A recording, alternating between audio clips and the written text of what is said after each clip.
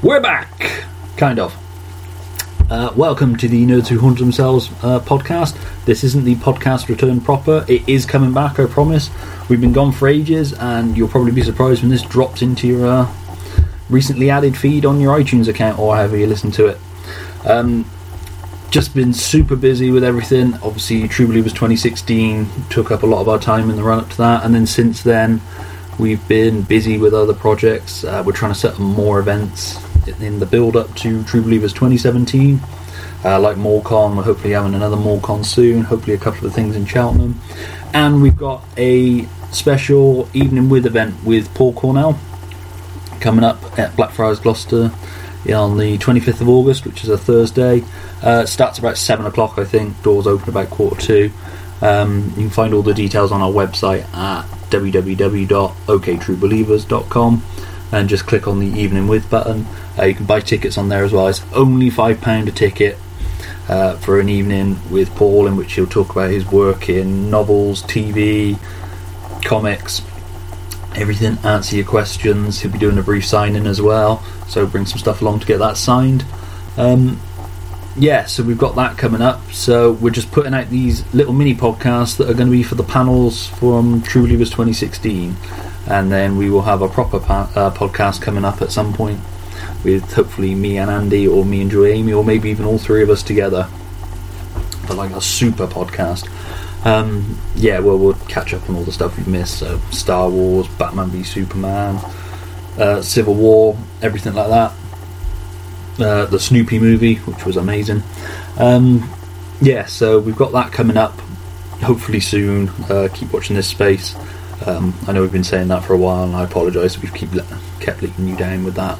But anyway, to tie in with the Paul Cornell event on the 25th of August, we're doing these mini podcasts with the panels on them, and the first one will be the True Believers 2016 Doctor Who panel, which featured myself as a moderator of sorts. I did the bare minimum. I kind of came into it last minute replacement after our original moderator was unable to make it at the last minute. It's myself moderating, then Lee Sullivan, Paul Cornell, Emma Vicelli, Mike Collins and Rachel Smith are all on that panel. It was a fun panel. We talked a lot about Doctor Who TV series, a little bit about the comics as well. I kind of hoped we'd talk more about the comics, but unfortunately we ran out of time, and that's just sort of the way the questions went. But it was still good. It was really interesting. It was good fun finding out how they sort of work within the world, a pre-established world of Who. And well worth a listen. So I'm not going to waffle on too much. We'll get straight into the panel. Just to remind you again, the Evening with Paul Cornell is Thursday the 25th of August at Blackfriars Priory in Gloucester. Full details are on our website at oktruebelievers.com. Just click on the Evening With button in the top menu bar. And tickets are £5. They're on sale now. If this one's a success, we're going to do more events like it with other people. Some will be like the one with Paul, where it's him stood up on stage by himself talking about his career, and then others will be sort of sit-down interviews, kind of like the podcast, with one of us talking to somebody about their career and then fielding questions as well. It should be good, but obviously we can't do it without your support. It's important to get events like this out there. So if you can come along and you can make it, then really please do come along, and then we can keep building and growing from there and making it a regular thing. But in the meantime, this is the Doctor Who panel from True Believers 2016. Hope you enjoy, and thank you for listening, and we will be back soon. Enjoy. Okay, hello and welcome to the Doctor Who panel. I'm Stuart Rain, I'll be moderating. Basically, as I say, these people. I'll just introduce you to the people on the panel and get to briefly tell you a little bit about their connection to Doctor Who. So first up we have Lee Sullivan. I'll borrow my note. Thank you. I've been drawing Doctor Who for about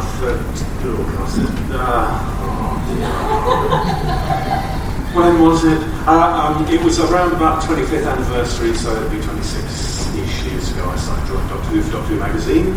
I've been reading it since I was a kid and watching the series since it started, so I was a big fan, very pleased to do it. And then I've on and off, I've been drawing Doctor Who ever since. Radio Times, Doctor Who magazine, IDW, Royal Mail, there was stamps, all kinds of stuff. I don't want the toilet walls everywhere. I was a doctor that I probably was. No one even asked him to. No, I was never paid for any of it. Yeah, that's me.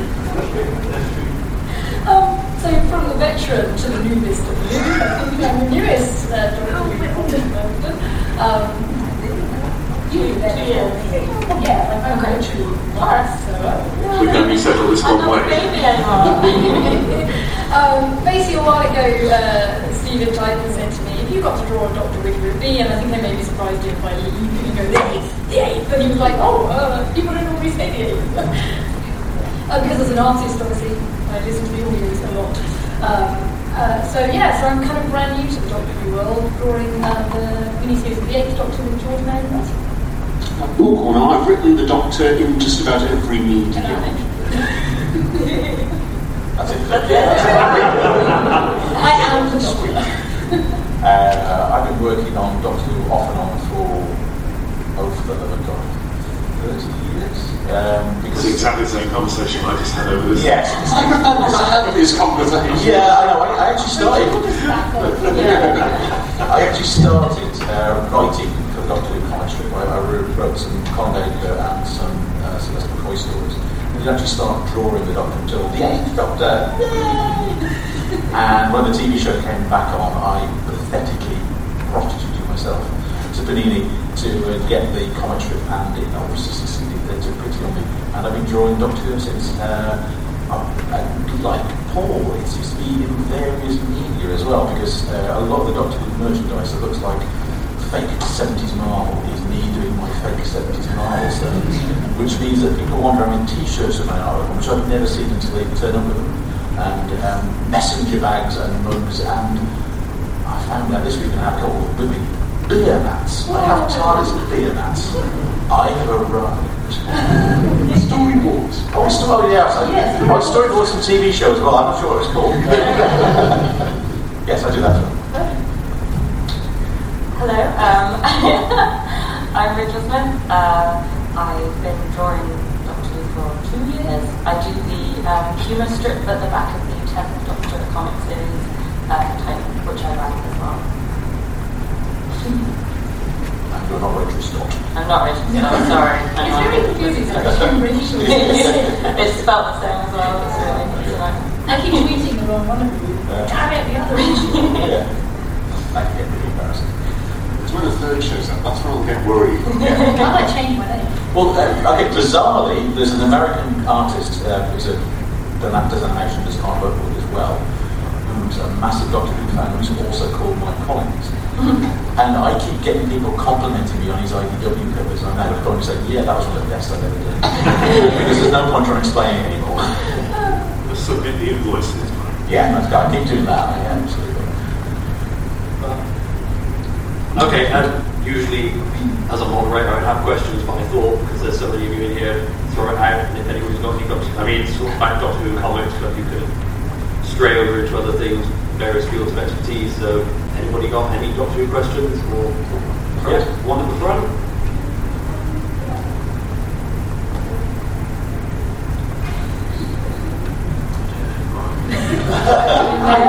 Actually, I think I know exactly what happened. I suspect that they want to start the show in spring again, and it was either started immediately right now before they made it, or wait till next spring. When they made it. Yeah. And I think that's all there is to it, that basically they've decided to move it out of that autumn tricky and put it back to where it was really wildly successful in the spring. And it was literally the only way to do that was to wait till next spring. And actually, it's not to go back in 2017, it's coming back in 2016 to look Christmas special to kick off. We know the episode that will win the Doctor Who magazine season poll this year. Absolutely, yeah. Hands down. So, I don't think it's a sign of anything worrying, is it? Oh, another question from the front. Oh, we go across the panel for this. Lee, start with you. My favourite Doctor is all of them. I think Patrick Troughton for me, because I'm old, so old that I can remember the first episodes going out. But there was what sort of happened to Clara in the last season kind of happened to me and the people of my generation, because no one knew the Doctor could change. So that William Hartnell's Doctor wasn't the first Doctor, he was just the Doctor. There wasn't anybody else, there wasn't any chance of him regenerating or anything like that. So when he changed, it was absolutely shocking, and I walked around in a kind of state of total anxiety for the next 6 weeks while this very strange, swarthy, dark-skinned, lovely man was run, that kind of stuff. And it was not William Hartnell's Doctor, and I couldn't get on with it for about 6 weeks, and then I've had enough of it. It's been that way since, really. I just like his humour and his fabulous acting ability as well. Really Patrick Allen fan. But I like all of them. They've all got their own magic, and also they've all got their own followers as well. That's quite exciting. I'm just distracted by the costume there, etc. I do love how you're just sitting there so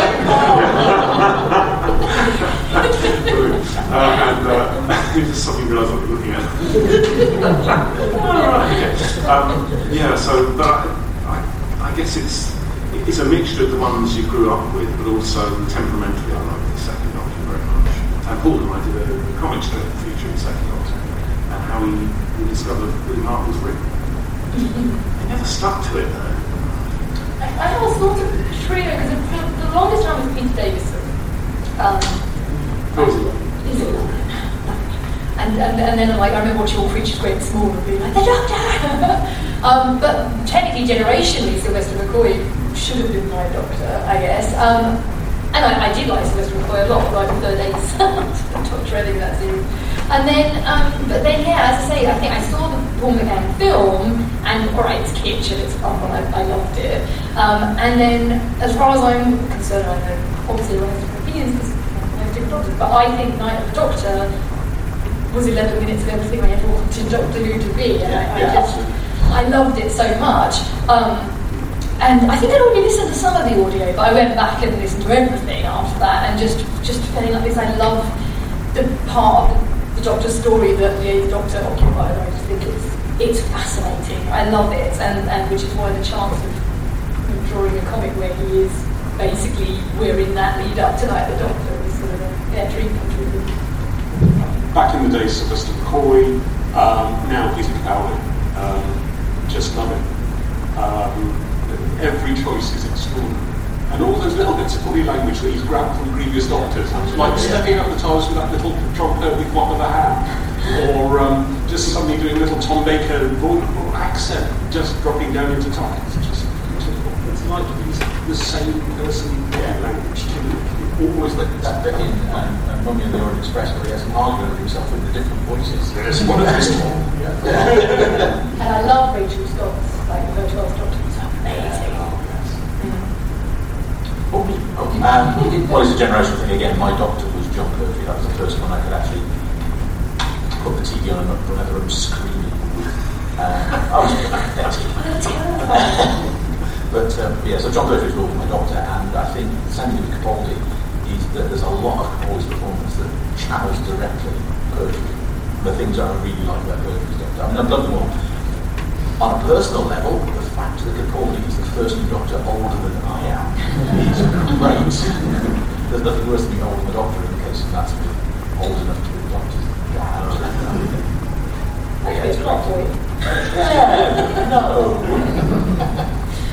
I'm now older than William Hartnell was when he began. And I'm the same age as Peter Capaldi. I'm younger than you. I know, I wouldn't get into that.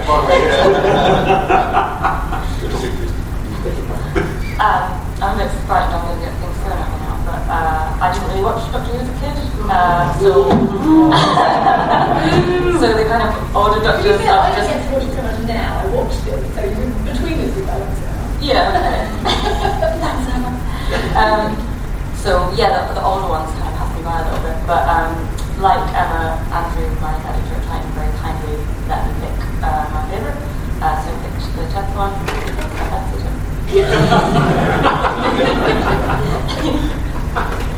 I've since watched a lot, okay, so, you know. To get back to Emma's point, actually, the thing with the 8th Doctor was so great was that he didn't have his whole life in audio. And those 40 years. 40 years. And I won't go because I have audio because when I'm working, so I've worked my way through pretty much all audio. And I just love that. And in that moment in Night of the Doctor, where you had that, you heard the walk, and then it was the Doctor with the oh my God! Sorry, I completely forgot what about. Oh yeah, just to show of hands, do many people listen to the audios? They are superb. I mean, some of them have been adapted to TV episodes as well. Their parts became the segmented. That's if you haven't listened to that. Jubilee was sort of became Dalek. Well, that's particularly very nicely.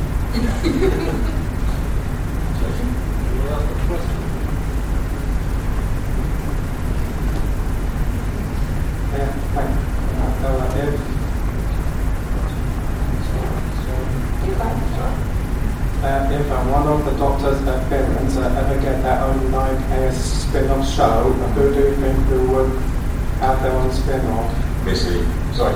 Yeah, but that'd be awesome. She could come and chat show. She could. Yes. Didn't let me guess. Say something nice and people. Yeah. See, I don't feel like I'm knowledgeable enough to be able to answer that one. I don't know. Meet the Croton. Meet the Croton. I'd like to see the Quarks. And also John and Gillian. Yeah. The most obnoxious companions the Doctor's ever had, and nasty little pieces of work they were for the comic strip during Harker's time. And they have revived several times. Most irritating. I'm cool on being Croton. I'm seeing the Simpsons set even like an ice war in a Croton.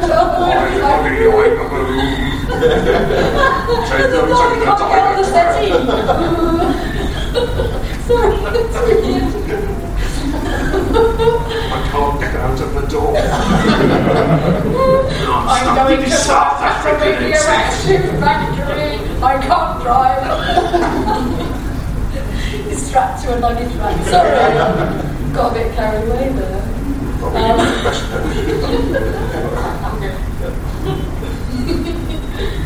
You've just spawned something amazing there.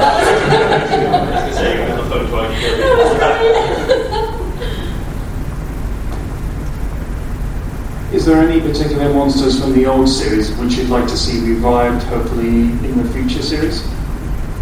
I was talking about this with George recently. Now, you guys will be all far better at remembering things than I'm, more knowledgeable. There was an episode in the McCoy series with some... My memory, I was terrified of it, and it was these women coming out of the water, and they were like... I remember being green looking, and they had like these long fingernails. Oh, Cousin Henry. Yes. They terrified me. When I said Maitland come back, I don't know. I want to challenge myself and see if I can handle it now. I just remember being my heart. When I think back to who was a kid, that they were like, I don't know, for some reason they terrified me more than the Cybermen or anyone else. That they were terrifying. So maybe they were just a test of my courage. I didn't really watch it. I'd like to see the cloth-faced Cybermen come back. I love them. They're very high voices. Yeah, they open their mouths and then it will sort of sting something out without moving their mouths at all. You can believe in life after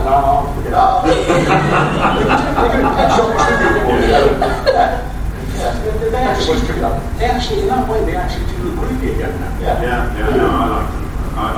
We tried to bring back this comic strip that nearly got done for a thing Robot or Sci-Files, which was a projected BBC comedy. I talk comics a minute here. There was an idea to bring the Doctor back in comic strip form as BBC magazine after the 8th Doctor and before the revival happened. And it was going to feature a Doctor that I drew, and it was sort of vaguely Alan Rickman-ish. Alan Rickman, and the greatest Doctor that ever was. And it had cloth-faced Cybermen running half the Doctor, which I was kind of interesting. There's one thing that would be more scary than Cybermen, running something. Would they be less terrifying? You know, everyone knows the worst bad guys can't run. They should, but yet somehow always as fast as you are when you're running. No way to come. I love that hard. I think visually the ones that work today, from the Draconians, they had that whole sort of like honour and those sort of almost samurai type. No, I'd say half mask. Half mask. Half mask, yeah. Half mask. John Pertwee for a keeper, half mask. Yeah. You know, John Pertwee had a record. Has anyone heard the record that he produced? Doctor Who produced it. Well, it was produced by Purple Records, and I think that was Deep Purple or something. I got them together, and it was well lovely because it goes not to denigrate John Pertwee. I love John Pertwee very deal. He has a very slight lisp.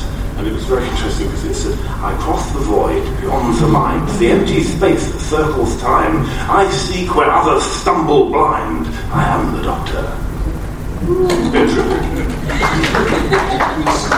This is done a Doctor impersonation of something like that.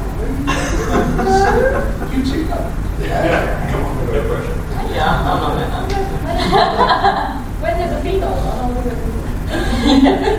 You're up next then. Spoilers. I don't know.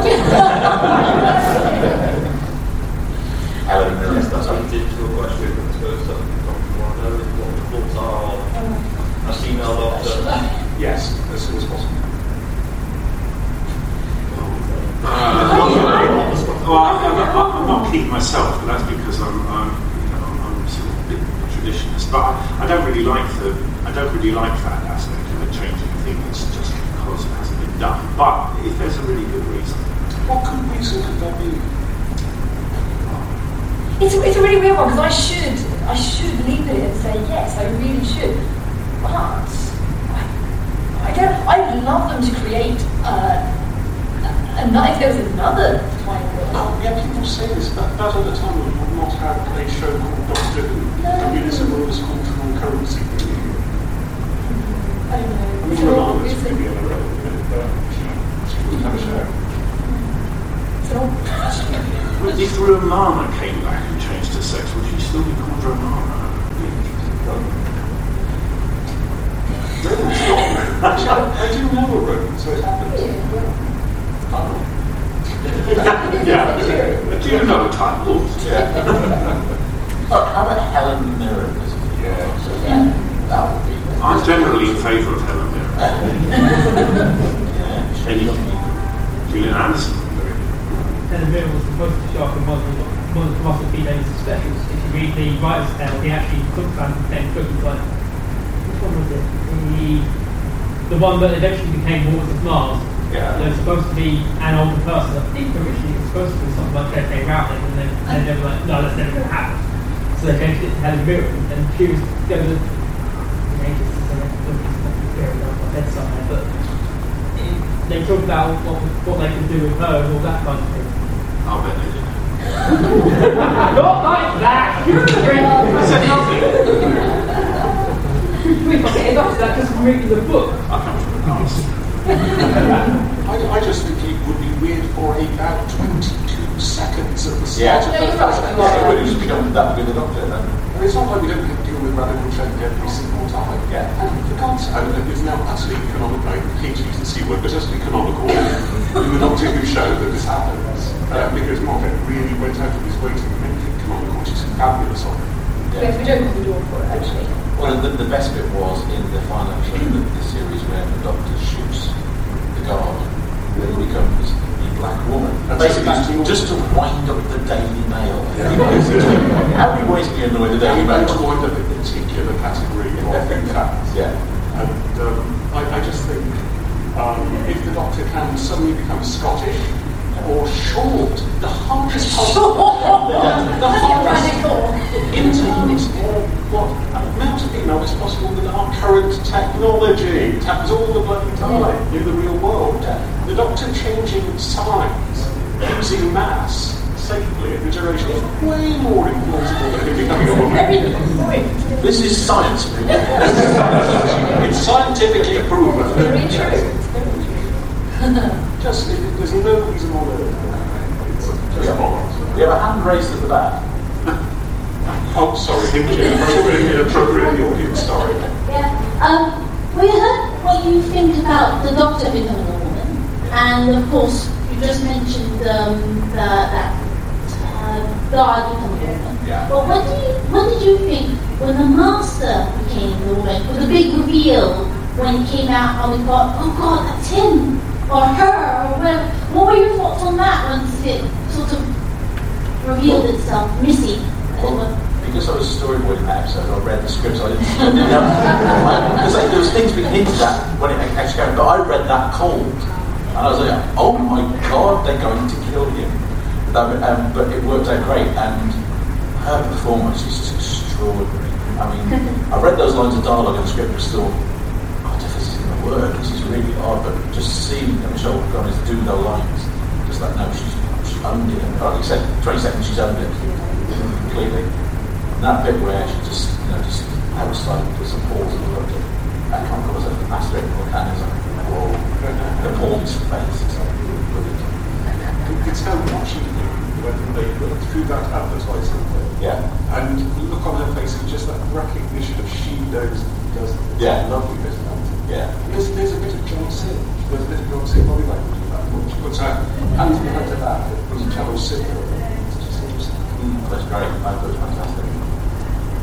What are my thoughts on Missy being a woman? Yeah. Is that the question? Because she should be a man. Oh, okay. Yeah, I'm in favour of Yeah, so it was a radical committed with that.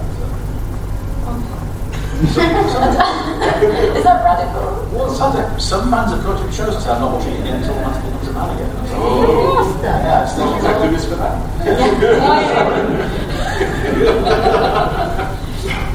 No, I mean to say we can do without it. I mean, I know people. One of the things I got to do, and obviously, we work on versions of the character, and we've got a certain love for the character. But at the same time, this is a property that exists outside of us. It isn't ours, so you can project really right on it. But the decision was made to change the character, and it's worked. You can't say, well, my version is this, therefore your version is invalid, because that's the version you count. We just get to play in the toolbox. So yeah, fun as well. When you do something like that, how much you get to put into it? So you can through your art as well. How much of you are you free to use in it? Because obviously it's a licensed character, straight to certain things. Yeah, I mean, I get to put a lot of me in the so my strip's called A Rose by Any Other Name, and it's about the 10th Doctor who's kind of going through a bit of his relationship with Rose Tyler, I felt was quite romantic, and they kind of had to break up in a kind of dramatic way. So my idea was that he would kind of be going through all the usual breakup things. So the first thing he does is buy a cat, and then the cat becomes his new companion, and they go on kind of zany adventures together. This is all canonical, by the way. I get asked that all the time, and I don't know. So I got to kind of, and I write them as well, so it's kind of my sort of humour. A lot, I guess. How many episodes in one? Sorry? How many episodes in one? 20. 19 and a half. I need to colour it first. Yeah. But yeah, I'm working on my 20th one. Where's it going? Where's it going? It's going really, it's really silly. I don't know. It's kind of self-contained each month, so I should probably work out an arc. But each one is kind of a different heartbreak scenario. So one time he goes shopping and tries to fill the void with lots of new outfits, and he gets really fat, and one of them is he goes to ice cream, and he keeps saying that he's it affects him more because he's got double the heart space, so he's doubly heartbroken than a human. It's really sweet. Oh, thank you. And Rose the cat, he calls the cat Rose, and she can talk because the TARDIS translates her meow, so they have weird discussions. I have been quite impressed actually, as coming to it as someone so new, and I mean the characters in terms of what we get away with, obviously for BBC, it's they're quite big. And so when I set on my character designs, I mean, we were waiting like even a year, I think, to find out if it was going to be okay, could we go ahead with it. So I think that wait made me think this is going to be really tough, because I feel like we're going to have every step of the way. And actually, once we were in and once we started, it's been completely, I'm not, if anything, like, people are like, just keep going, it's fine. And I'm like, I'm sure, like, it's okay. It's actually great. You can put a lot of yourself into it. And I mean, especially for me and George, we've got the bonus of the fact that we're working with a doctor who actually hasn't really been visually seen very much. So I do get a lot of people saying, like, is it hard drawing a doctor who there isn't so much visual reference for? And I'm like, well, actually, I've been drawing comics for most of my life, and I create my own characters most of the time. So actually, for me, this is ideal, because I get to draw. Obviously, it's informed by Paul McGann's performance, and I love Paul McGann. But the character I'm drawing is the Eighth Doctor. I don't really think of it as drawing Paul McGann, and obviously it's bound to come up to do the idea of likenesses. And I'm from my hand, and I'm not very good at drawing likenesses. I've never been. I'm a cartoonist. I'm not really a portrait artist. Some people are amazingly talented at that. But to me, I feel like what I wanted to get across with him was that it's his personality, it's his gesture, and like his character. And of course, because I know him more as a voice in my head than as something visual, it actually gave me a lot of freedom with it. But because of that, I thought there'd be a lot more of the BBC. Well, that's maybe not how we see it, and actually that hasn't happened at all. So it's sometimes in general, but think that you've really got the body language. So that's nice. It's really nice. Yeah, that's really good. And you're dealing with Derek Ritchie at BBC, who's wonderful anyway. Derek's a massive fan. Yeah, he's lovely. He's a really nice guy. I had him on my podcast the other day. Oh, really? Yeah, he came on having just been to the Doctor Who Christmas party. Yeah. So he was a little worried. What did you get out of it? Well, every time I asked him anything about Doctor Who, he'd suddenly become very official and go, yes, and we all had a wonderful time. And I go, thumbs down. We're just having a conversation, aren't you guys? Sorry, just joining whatever. That's really cool.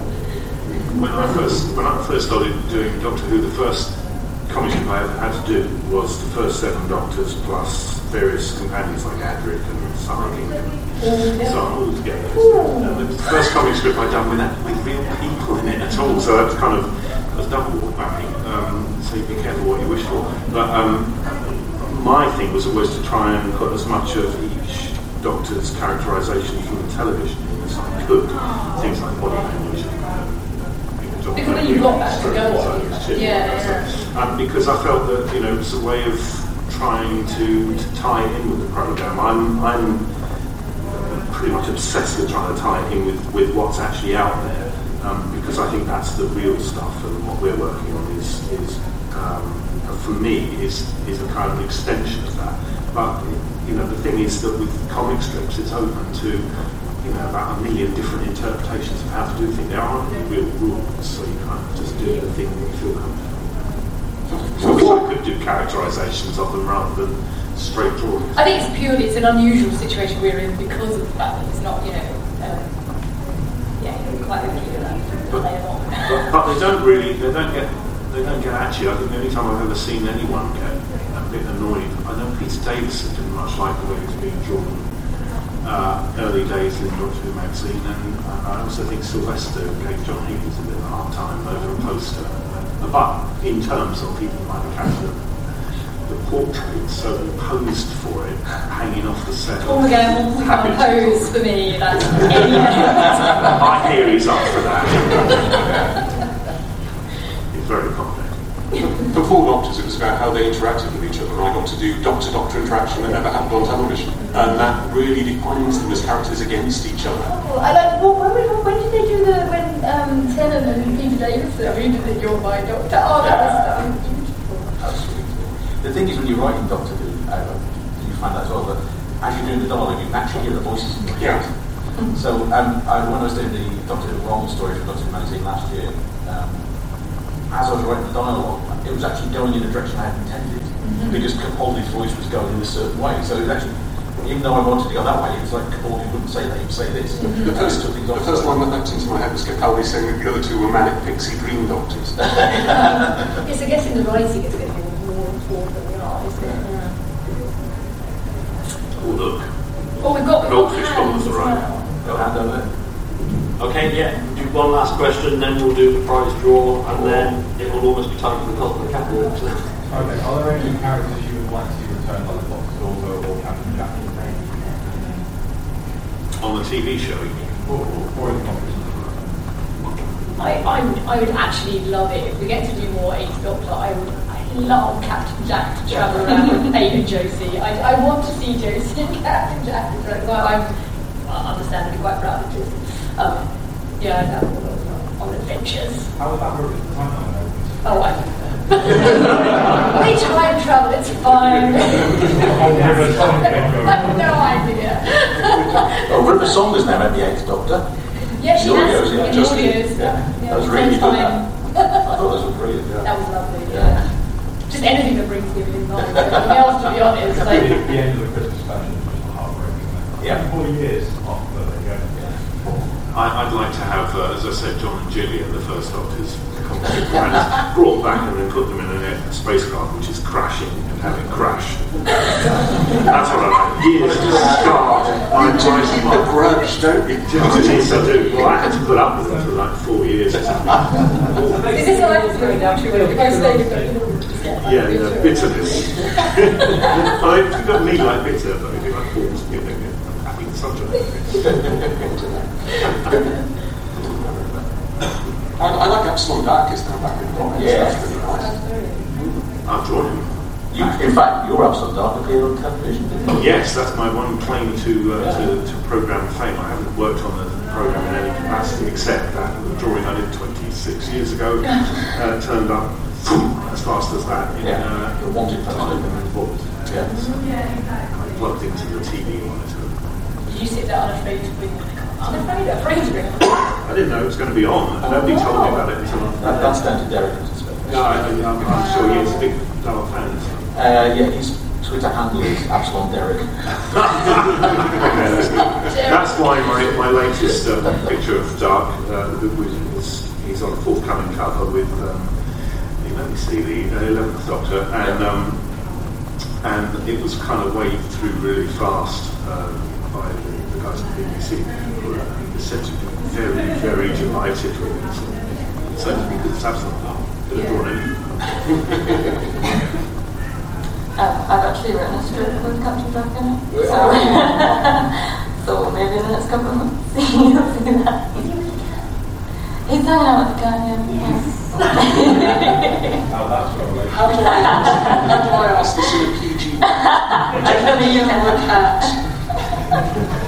No, I don't think I'd be allowed to draw that.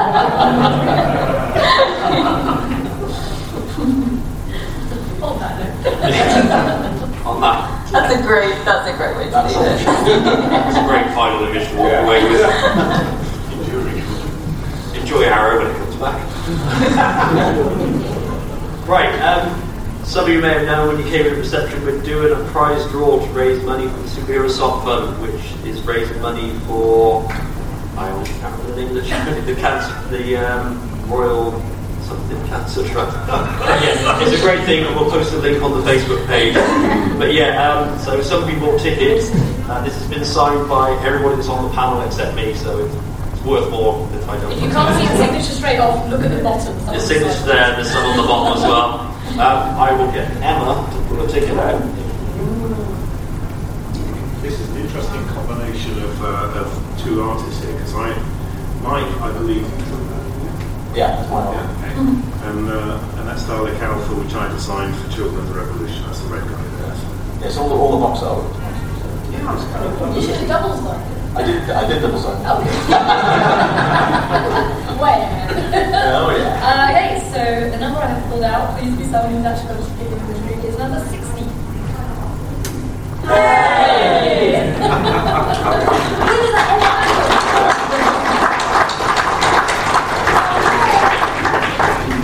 And we had a great chat at my table, so I'm very happy about it. I was going to say, usually also your sister. Oh, congratulations.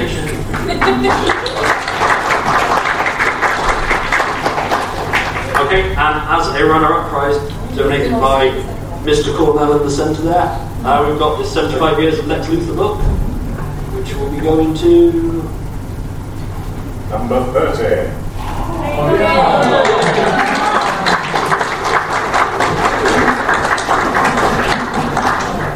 Your jokes when it's ready, sir. It's reminded we all have our little tables downstairs. So I was going to say, thank you for coming to the panel. Be sure to stop by their tables. They're all in the centre aisle, so there's a lot of great stuff down there. More from Paul's personal collection down there. So he needs the wardrobe space. It's literally true. So thank you for coming. The next panel's later on this afternoon, and there's the cosplay catwalk coming up. And like I say, plenty more going on downstairs. So Thanks so much.